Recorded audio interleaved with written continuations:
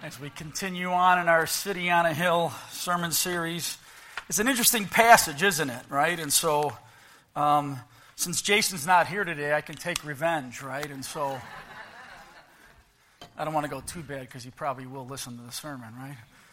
So, it's kind of an interesting passage because it flies in the face of how we think naturally, right? We're all about revenge. It's not hard to tell. I remember when my kids were little, my son's here with his youth group, so I got to embarrass him. And so they spent the last 2 nights at our house. And so when he was little, he was probably close to 4. My daughter was, Brooke was a couple years old. And I remember one time I heard him screaming in the room. When I went in there, Brooke had locked a part of his hair and was pulling his hair. And so when I went in there, I had to pry her cold hands out of his hair. And so, and I said, Joe, don't get mad at her. She doesn't know that it hurts, right? And I could see his eyes get real big, like he thought of something, right? As I turned around to walk out of the room, I heard Brooke crying. And I turned around, and there's Joe grabbing her hair so she can see how it feels, right? Because he's got a hair. It's part of who we are, that revenge psyche in America. And to me, this passage, along with others I'm going to bring to you today, clearly are in opposition of the world's thinking. We relish in the concept of revenge, don't we? I would often say we delight in the concept of revenge. That's why it's in so many of our songs. It's about most of what our movie's about. Every Sylvester Stallone, Arnold Schwarzenegger, Bruce Willis, that's what they're all about, right? I mean, think of some of the great lines we always call from movies, right? Clint Eastwood, go ahead and make my day. Sean Connery and Untouchables, the great one. They send one of yours to the hospital, you send one of theirs to the morgue, right? It's all about revenge and retaliation. And to me, when we see that, we say yes. In fact, we kind of, if it comes down to it, we really delight in it. In fact, science says that when you watch a revenge movie where justice is served, it's more satisfying the second time because you know what's going to happen, right? It's kind of interesting. It says a lot about who we are and our psyche, right? It's interesting, though, because when you watch these movies, characters are portrayed in a one-dimensional way, right? The bad guy is all bad all the time. There's nothing redeemable about him, so that, in the end, when human life is taken, we actually delight in it. Isn't that kind of weird for a Christian? And isn't that so unlike the Scriptures? We have a fantasy about that dish that is best served cold, don't we? We love the concept of people getting paid back, getting what they deserve, getting their comeuppance. I love that word, don't you? Comeuppance. And in the end, they get what they deserve. And more importantly, it's best when we're the ones that do it, isn't it? You know, I was looking for stories of revenge that kind of earmark the human psyche, and I came across this story on the internet. Not sure if it's true, although it says it is. I didn't really do an investigation. It was about a husband and wife, married 25 years, wealthy. Husband owned a business. He buys this beautiful home that they live in. And after 25 years, he decided he wanted to spend the rest of his life with his secretary, who was 25 years older. Bitter divorce. In the divorce, he had better lawyers. He takes, the only thing she wanted, the wife, was the house, right? And the new wife says, I want to be in there 3 days after the whole thing's done, the closing of all the documents. So he gives the ex-wife 3 wet days. The first day she packs. The second day she ships everything out. The third day she decides to have the last meal in the house that she loves. She bakes a couple pounds of shrimp and gets some caviar, has this big feast. And at the end of the feast, she takes everything that's left over and mashes it up and puts it in all the window treatment rods throughout the house. Husband moves in the next day. Everything's fine for a few days. Then all of a sudden the smell starts to come around, right? See, you're all laughing. You're getting excited about where the story's going, which tells you about where we're at and what's going on. And so they can't figure out where the smell is coming from, so they wash everything, they clean everything, and they still can't change the smell. They're opening all the windows, and it just gets to the point where it's unbearable. And the new wife says, I can't live here, so he buys another house, and he tries to sell that house. He can't sell it because of the smell, and no realtors are going to try to sell it, so he doesn't know what he's going to do. He thinks he's going to have to take a loss on the house, and then the ex-wife calls him and says, hey, I see you're selling my house.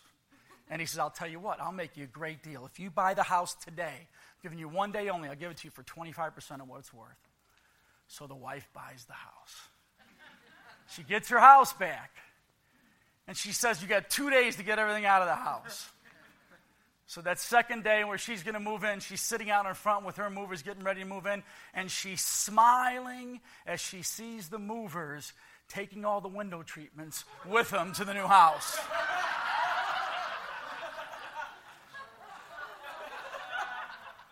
We love that story because we say, here's the guy, he got what he deserved. Again, he's the bad guy, she's the good guy. It's the way things work. My favorite story that I saw was a soldier who was over in Iraq. This is a true story, I know for sure.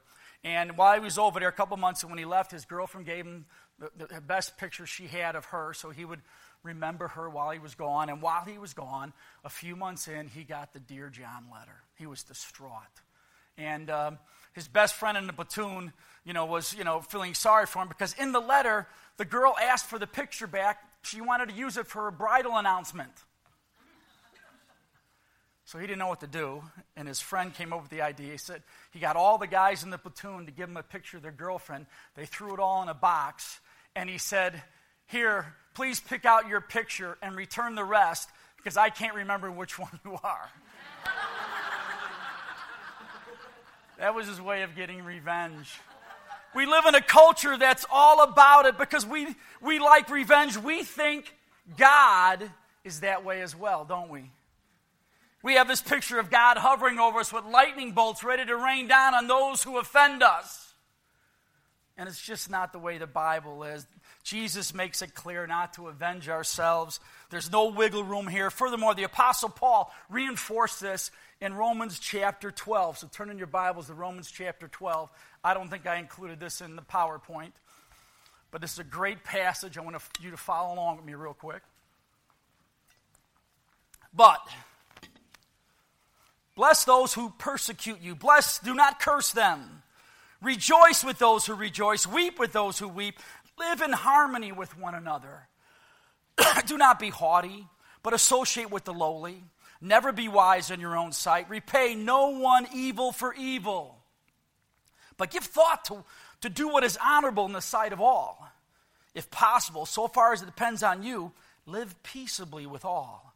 Then I love it in the midst of this passage where this is kind of really difficult teaching, he puts this one word of endearment in there that I think changes everything if you really see it. And he says, beloved, right? Those I love. Never avenge yourselves, but leave it to the wrath of God, for it is written, vengeance is mine, I will repay, says the Lord. To the contrary, if your enemy is hungry, feed him. If he's thirsty, give him something to drink. For by doing so, you will reap burning coals on his head. Do not be overcome by evil, but overcome evil with good. It's pretty clear, right? Do not avenge yourself. This is not a call to pacifism. I hate to have to do this in sermons, but you got to kind of qualify. He's not saying don't defend your wife or your kids or your home or your country. That would be unbiblical. It's saying don't avenge yourself. It's also not saying that denying vengeance as a whole, is it? Many despise vengeance in this world. In other words, there should be no retribution whatsoever. In fact, it's one of the things that most people are non-believers for because our culture despises the doctrine of hell. It's because we despise the idea of God exacting vengeance upon the wicked, don't we? It's unfathomable for people to understand that. Now, those people would be the first to retaliate if they were offended, the first to slap back or hit back, no matter what. They just don't want God executing justice against wrongdoing. They can't comprehend that. To me, one of the other stories I heard was really kind of a cool story was I was in the Jewel, and I was trying to look at the, inquirers and all those things to see if there's anything on there that was current with retaliation. And as I got into the checkout line, the lady goes, "You interested in those in the magazine?" I says, "Nah, I was just looking for a current story on retaliation or revenge." And she started laughing, and she told me about a woman who came in to buy groceries, and when she was in there, she was putting her groceries in, and she noticed in her purse the TV remote control. And I started laughing. She goes, she goes, I said, hey, do you always take the remote control with you when you go shopping? She goes, no, but my husband wouldn't come with me, and this is the most evil thing I could think to do that was legal. I thought that was great. He's probably looking for the remote. She's out shopping. See, the passage kind of talks about an eye for an eye, and the justice, the concept of an eye for an eye is that justice should be equitable. That's basically what it's saying there, right? It shouldn't be excessively harsh, but it shouldn't be excessively lenient either. And here's the issue here. If you look at the context of when that passage is given, and be mindful, there's no indication in all of Scripture that an eye for an eye and a tooth for a tooth was actually executed. There's no story that shows that. And to me, in the biblical account, there's a particular law was given before this where God had already established a judicial system to hear cases and determine penalties, so to speak. And that was in Exodus 18, a system that would be unnecessary if God intended an eye for an eye, a tooth for a tooth. Gandhi always commented on that and said, the issue with an eye for an eye is it leaves the world blind. And to a certain extent, that's true. But what God was saying here is that he established institutions to administer justice.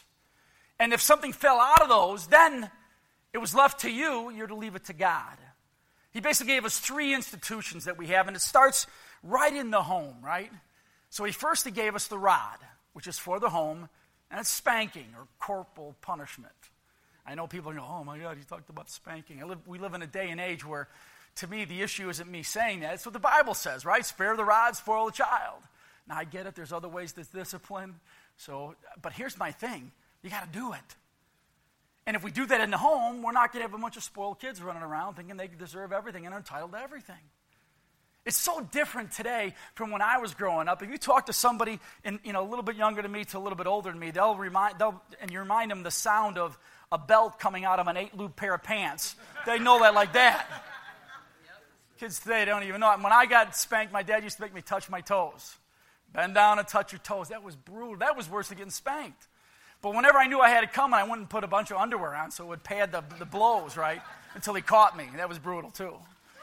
We used to spank our kids. We used to say, do you know what you did wrong? Do you know why you did it wrong? Do you know what the punishment is? And then we gave them a loving spanking. We told them we loved them. We asked for forgiveness. It could be done right. Now, I know there's a lot of people that don't, and that's wrong. But it doesn't negate that the Bible says, hey, the rod is for the home, for discipline. Then it gives us the sword, right? And that's for the state or the government. And it's about executing penalties, execution, all those things that require the law. That's for us as well. And then last but not least, and the one that people think is the minimal one, to me is the most important one, he gives us the keys for the church.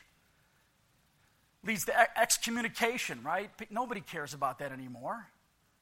To me, the worst thing that can happen to you in life is when a church deems you not worthy of being a part of it because you're undisciplined. But God gave us these things, the biblical principle that all restitution is wrong is only in the case of personal vengeance, right? These 3 things are meant to take care of everything, and when it falls outside of those and it depends on you and it's personal revenge, that is wrong, and the Bible says it belongs to God. Plain and simple. We have this mentality, they wrong me, I must avenge myself, I must extract my pound of flesh, I need to give them a piece of my mind, and I'm going to tell them like it is, right? I love what Webster wrote in 1928. This is the definition in 1928. I want to encourage you to go home in your Bibles and look in the Webster Bible today. It's nothing like this. Here's what Webster wrote. The infliction of pain on another in return for an offense or an offense. That's the definition of vengeance. Such affliction, when it proceeds from malice or more resentment and is not necessary for the purposes of justice, is revenge and is the most heinous crime and sin. When such affliction proceeds from mere love of justice and the necessity of punishing offenders for the support of the laws, it is vengeance and is warrantable and unjust. In this case, vengeance is just retribution, recompense for punishment. In the latter sense, the word is used in Scripture and frequently applied to the punishment inflicted on God and sinners. Much different than you get in today's dictionary. It's amazing how things change. And how, the world just drifts towards this own self-defining understanding of words and meanings. To me, I think there's 3 reasons why avenging yourself is wrong, in addition to the Scripture saying it. One is, avenging ourselves is viewing ourselves in the place of God, isn't it? There's but one who is righteous and is to be vindicated, and that is God and God alone. If I believe I'm to be vindicated, then I believe I am righteous. And that's blasphemy. I believe, like David did, that when he sinned, his sin was against God alone. Our sin may involve another person or be against another person, but ultimately our sin is against God. And only God can judge righteously and justly, because He is the standard. He is the bearer of truth. He is the one that judges righteously. For us to seek revenge places myself at the center of the universe, replacing God Himself. In other words, someone sinned against me, and I must take vengeance. I must make it right. So I'm best suited to exact justice, which implies I'm righteous. I'm the standard.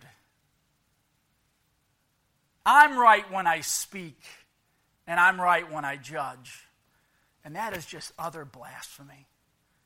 That in itself is just sinful.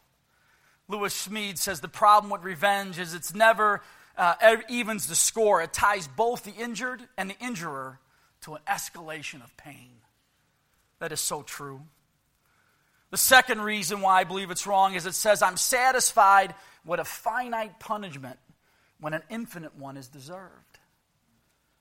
We somehow rationalize that my vengeance will satisfy the penalty for sin or an offense. I get to say my harmful words or return the punch with a slap. My need to avenge in itself is sin that's so heinous it's not sufficient for the offense or the retaliation. Because why? Anger, the Bible says, deceives, doesn't it?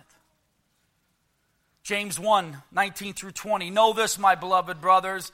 Let every person be quick to hear, slow to speak, slow to anger. For the anger of man does not produce the righteousness of God. Isn't that interesting? It just doesn't. Your anger, my anger is insufficient, which means vengeance is insufficient. When I avenge or neglect God's call to let Him handle it, I'm focused on me. When God's doing the work, He focuses on the benefit of the one who offended. When I avenge, it's about me. When God does it, it's about the person. Because doesn't the Bible say everything works together for the good of those who love God and are called according to His purposes? See, when God does it, He's thinking of the individual. He's not thinking about me. Science proves this out. I read a bunch of articles in the Psychology Today and the New York Times where it says vengeance leaves you wanting more. It doesn't leave you satisfied. It never does. They don't realize they're substantiating the Word of God, but it's true. Philip Yancey said this on revenge. The problem with revenge, it never gets what it wants. It never evens the score. Fairness never comes. The chain reaction set up by every act of vengeance always takes its unhindered course. It ties both the injured and the injurer to an escalation of pain. Both are stuck on the escalator as long as parity is demanded. And the escalator never stops. It never lets anyone off, which is why it's best left in God's hands, right? He knows how to do it best. The last one, and I think it illuminates the hypocrisy of our sin being worthy of forgiveness and the other person's sin worthy of wrath. The anger of our response is worthy of death in and of itself and hell. And we're such a hypocrite to think that I and my sin is more tolerable than someone else's of me. Doesn't make sense, does it? I remember I was hurt many years ago. Before we even went out to Manhattan, I was in another ministry for 11 years. And at the end, it was very bitter. Some things that happened, the enemy got in, and some things changed. And I was really hurt. And it was really difficult for me and my family. And my initial reaction was I wanted to be vindicated. In some regards, I wanted to be avenged. I struggled with it. And because I was wronged. Here's the thing, though. As I started to meditate and I started to think about it, started to go through the scriptures, I realized in order for me to be avenged, the church would have to be hurt. I didn't want that. It changed the way I prayed. It changed the way I thought of it. I said, Lord, it's your church. They're your people. I got to trust you with whatever happens. And it's interesting. Some 8 years later, the person that offended me, we started to reconcile. Some events came up where the Lord brought us back together. We hadn't talked in years. And you know what? The Lord just laid on my heart an overwhelming sense of love for the individual. Because in the end, he was a good guy. He just had some wrong people around him, and he was listening to wrong voices, and he suffered for it. And he suffers for it today. And I was out to lunch with somebody yesterday at a wedding, and I told them that I had let him list my house, right? And their jaw dropped. And they go, you got to be kidding me. And I said, you know what? If Paul can reconcile with John Mark, I can reconcile with him. And it's a good way to go. Here's the thing. I feel bad about what happened. I feel bad for him. I felt bad for myself. But I mostly feel bad for the church. Revenge doesn't do anything. It doesn't satisfy. To me, I think that when we look at this passage, what are we talking about here? So if you take into context where we've been in this passage going up to this point, think about what he's saying about turning the other cheek, walking the extra mile, and giving of your own goods. He's taking all that we learned in the Beatitudes, what it means to be a kingdom maker, right? We're to be humble, poor in spirit. We're to be broken and mourn, and we're to be meek. All those things make and give you the ability to turn the other cheek, to go the extra mile, to give of what yours to someone else in need. Without those, you couldn't do it, right? As we look at the other three, it talks about how do we have a new attitude, a hunger and thirst for God, and to be merciful and to be pure in heart. All those things make us peacemakers, and this is what this is all about.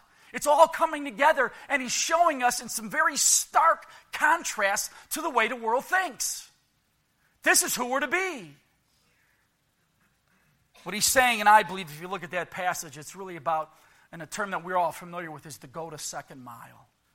You can say go the extra mile, but I like it to go the second mile. See, it was required by law that if a Roman soldier came up to you and said, you're to carry this stuff for a mile, they had to do it.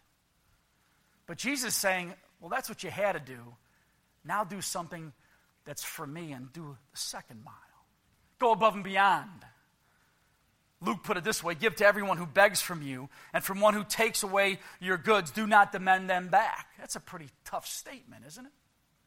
It says something about that. For forgiveness, life is governed by endless cycles of resentment and retaliation unless we give it all to God, unless we let him have it. And that's what it means to go the second mile. It won't be an enjoyable trip unless you do it for the Lord. And we're called to do it for the Lord. There's some things in the second mile that actually keep most Christians from walking it and traveling down it. The first one is the second mile is a lonely road, isn't it?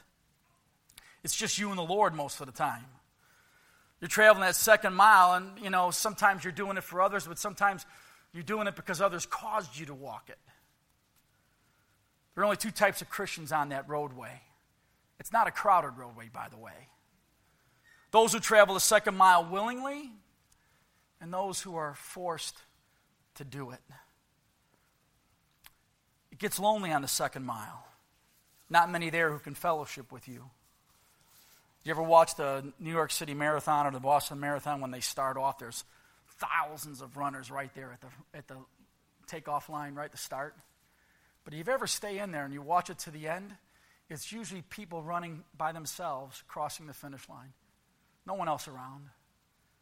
And that's how the Christian life is. We all start off really great. But as we're called to go that second mile and do what we find unnatural to do because we're going to do it for the glory of God, people stop walking that road. And it gets lonely. Willing or forced, Jesus is on that second mile. But you know what? So is Satan. So is the enemy. It's lonely. But the second mile, one of the things that makes it difficult for people is the second mile never ends. It has no ending marker.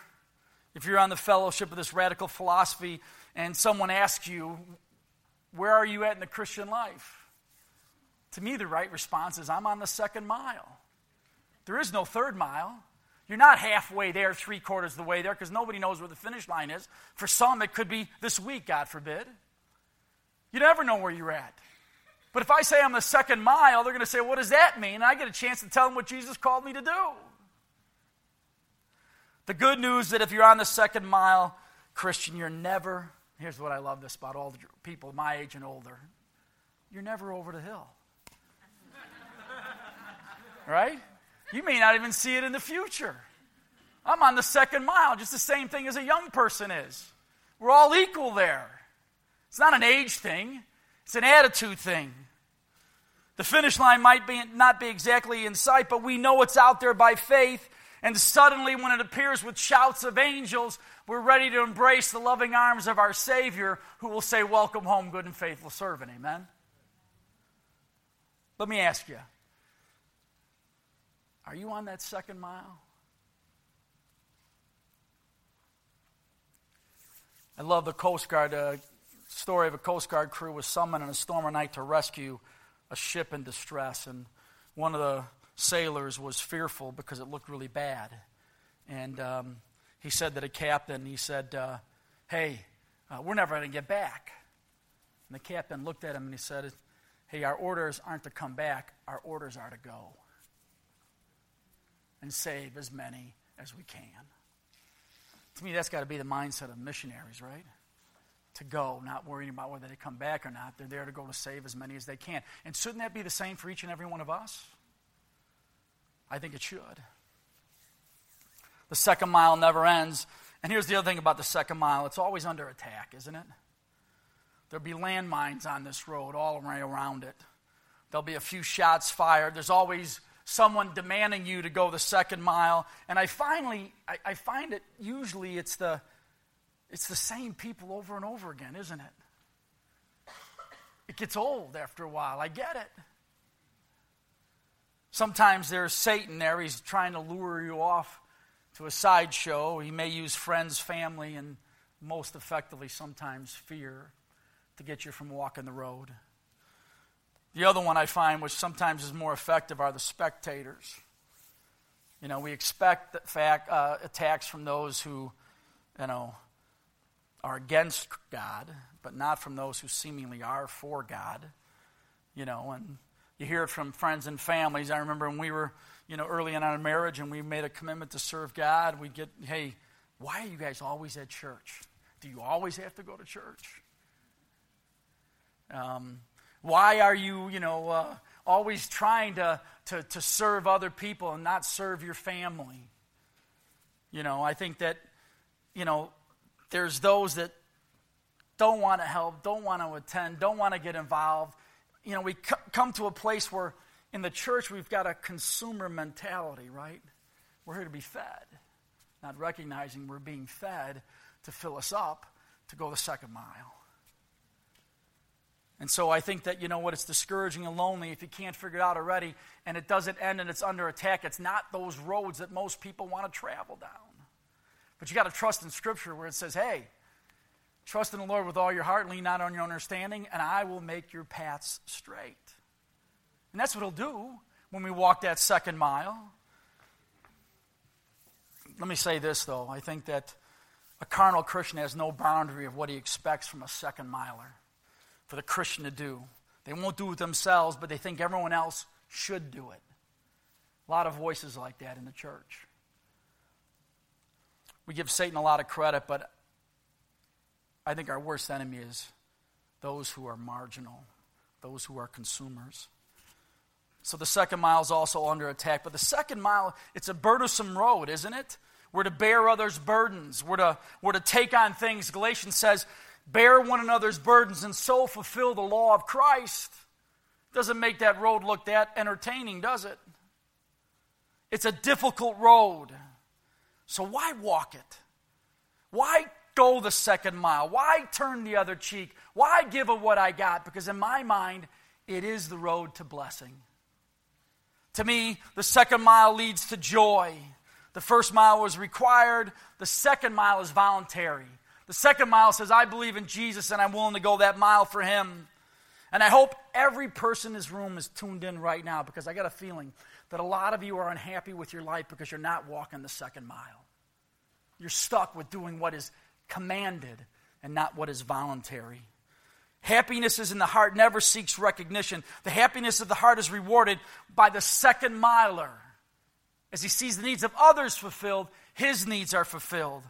A Christian is to never think of being served by anyone, but it's to be a servant. Matthew 16 says, then Jesus told his disciples, if anyone would come after me, let him deny himself and take up his cross and follow me.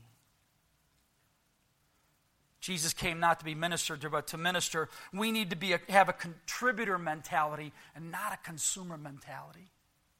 Here's the scene. For all you married people, you're going to know this right away. You're at home.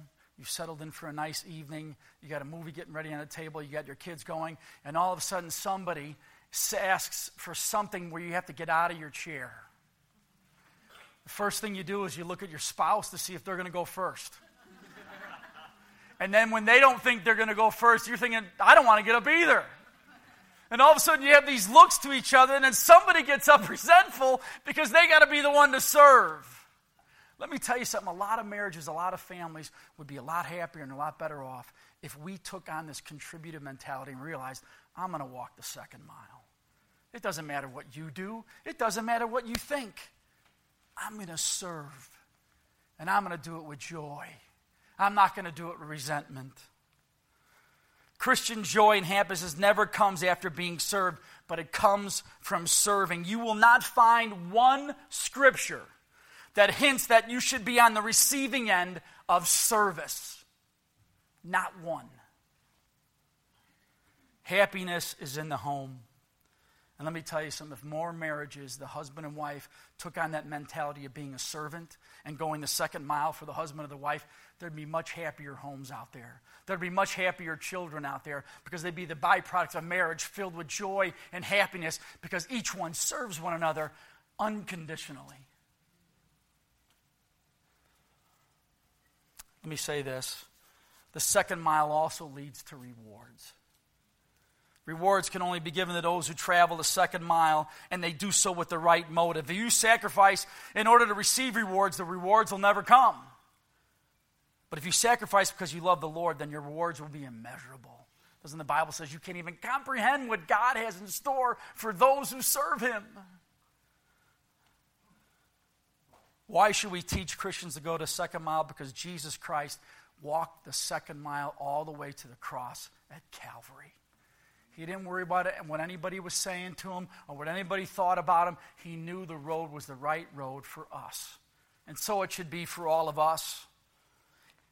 We'll go home today after we leave here and read Hebrews 11 and see all those believers that walked the second mile and how they're rewarded by their names mentioned in Scripture, the Hall of Fame of Faith. To me, the second mile leads to rewards, but the second mile is the way of holiness. There's no carnal on the second mile. The carnal dare not enter. No complainers on the second mile. The complainers will never begin the second mile. No one jealous on the second mile. Jealousy will keep you from success in anything. No greedy on the second mile. No hit and miss Christians on the second mile, because it's not for the faint of heart. Isaiah says this in Isaiah 35, and a highway shall be there, and it shall be called the way of holiness. The unclean shall not pass over it. It shall belong to those who walk on the way. Even if they are fools, this is what's good for all of us. Even if they are fools, they shall not go astray. No lion shall be there, nor any ravenous beast come upon it. They shall not be found there, but the redeemed shall walk there. It's the way of holiness. The second mile, I will say this, is different for everyone. None will be excused from the second mile because of infirmity. There's much that can be done and be still done in pain. I believe God expects Christians to serve through pain and discomfort. I've not found any scripture that would relieve them from duty because they're in pain. And I'm not talking about disability pain. I'm just talking about, it's amazing why some people don't want to end up doing something, but they'll go to work on Monday, or they'll go to their family. And I know it seems harsh. I know sometimes I get emails that I'm insensitive. I just think it's scriptural, right? Paul in prison, chained, is talking about joy and happiness because he's walking the second road. What do we suffer from? Or what is keeping us from serving God? And I'm aware we have some people here who are in great pain most of the time. My wife's in a lot of pain a lot of times with her knees. And yet serving God and going the second mile sometimes has the ability to take your mind off of that pain and that discomfort because you focus on the joy of serving Christ. It's amazing how he does that. Paul, man, rejoice in the Lord always. Again, I say, rejoice. Think about what Paul wrote in 2 Corinthians. Are they servants of Christ? I'm a better one. I'm talking like the madmen, at far greater labors, far more imprisonments, with countless beatings, often near death. 5 times I received at the hands of the Jews 40 lashes less one. 3 times I was beaten with rods. Once I was stoned. 3 times I was shipwrecked. Day and night I was adrift at the sea, on frequent journeys, in danger from rivers, danger from robbers, danger from my own people, danger from the Gentiles, danger in the city, danger in the wilderness, danger at sea, danger from false brothers, in toil and hardship through many sleepless nights, in hunger and thirst, often without food, in cold and exposure, and apart from other things, there's this daily pressure on me of my anxiety for all the churches. He just blew right through it because he knew the value of the second mile. After having these many hard experiences, he said this, brothers, I do not consider that I have made it my own. But one thing I do, forgetting what lies behind, straining forward to what lies ahead, I press on towards the goal of the prize of the upward calling of God in Jesus Christ. Isn't that amazing? He had a lot of physical damage to his body, but it didn't stop him from doing the work. He kept pressing on. And sometimes, instead of calling in, we need to drag ourselves in to do the work of God. I get it. It's tough. But I think the reward is immeasurable. I'm convinced that many of our hardships and pains might leave us if we forget them and go down that second mile. So we're not excused because of infirmity, and we're not excused the second mile because of itinerary. God expects us to find time to do what he's assigned us to. It's reasonable. It may mean that I have to get less sleep or less play. It's all about priorities and putting God first. Didn't Jesus say in Matthew 6, but seek ye first the kingdom of God and all his righteousness, and these things will be added unto you?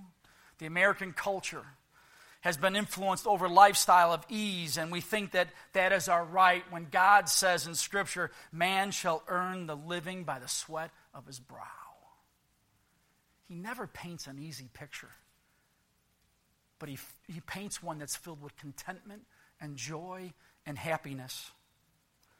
Lastly, none are excused because of ignorance. A great place to learn about anything is in the middle of the battle. You learn a lot there. I remember when I was growing up, the way they taught a lot of people to swim was they just throw them in the pool. And if they didn't know how to swim, they'd throw the next one in the pool, and hopefully that one would swim and save the first one, right?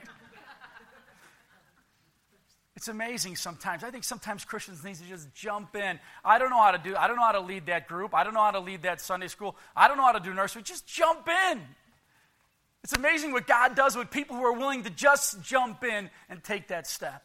To do something for the name and cause of Christ. Regardless of whether you think you have the ability, the knowledge, or the experience. Just trusting God knows what he's doing. That's what we're called to do.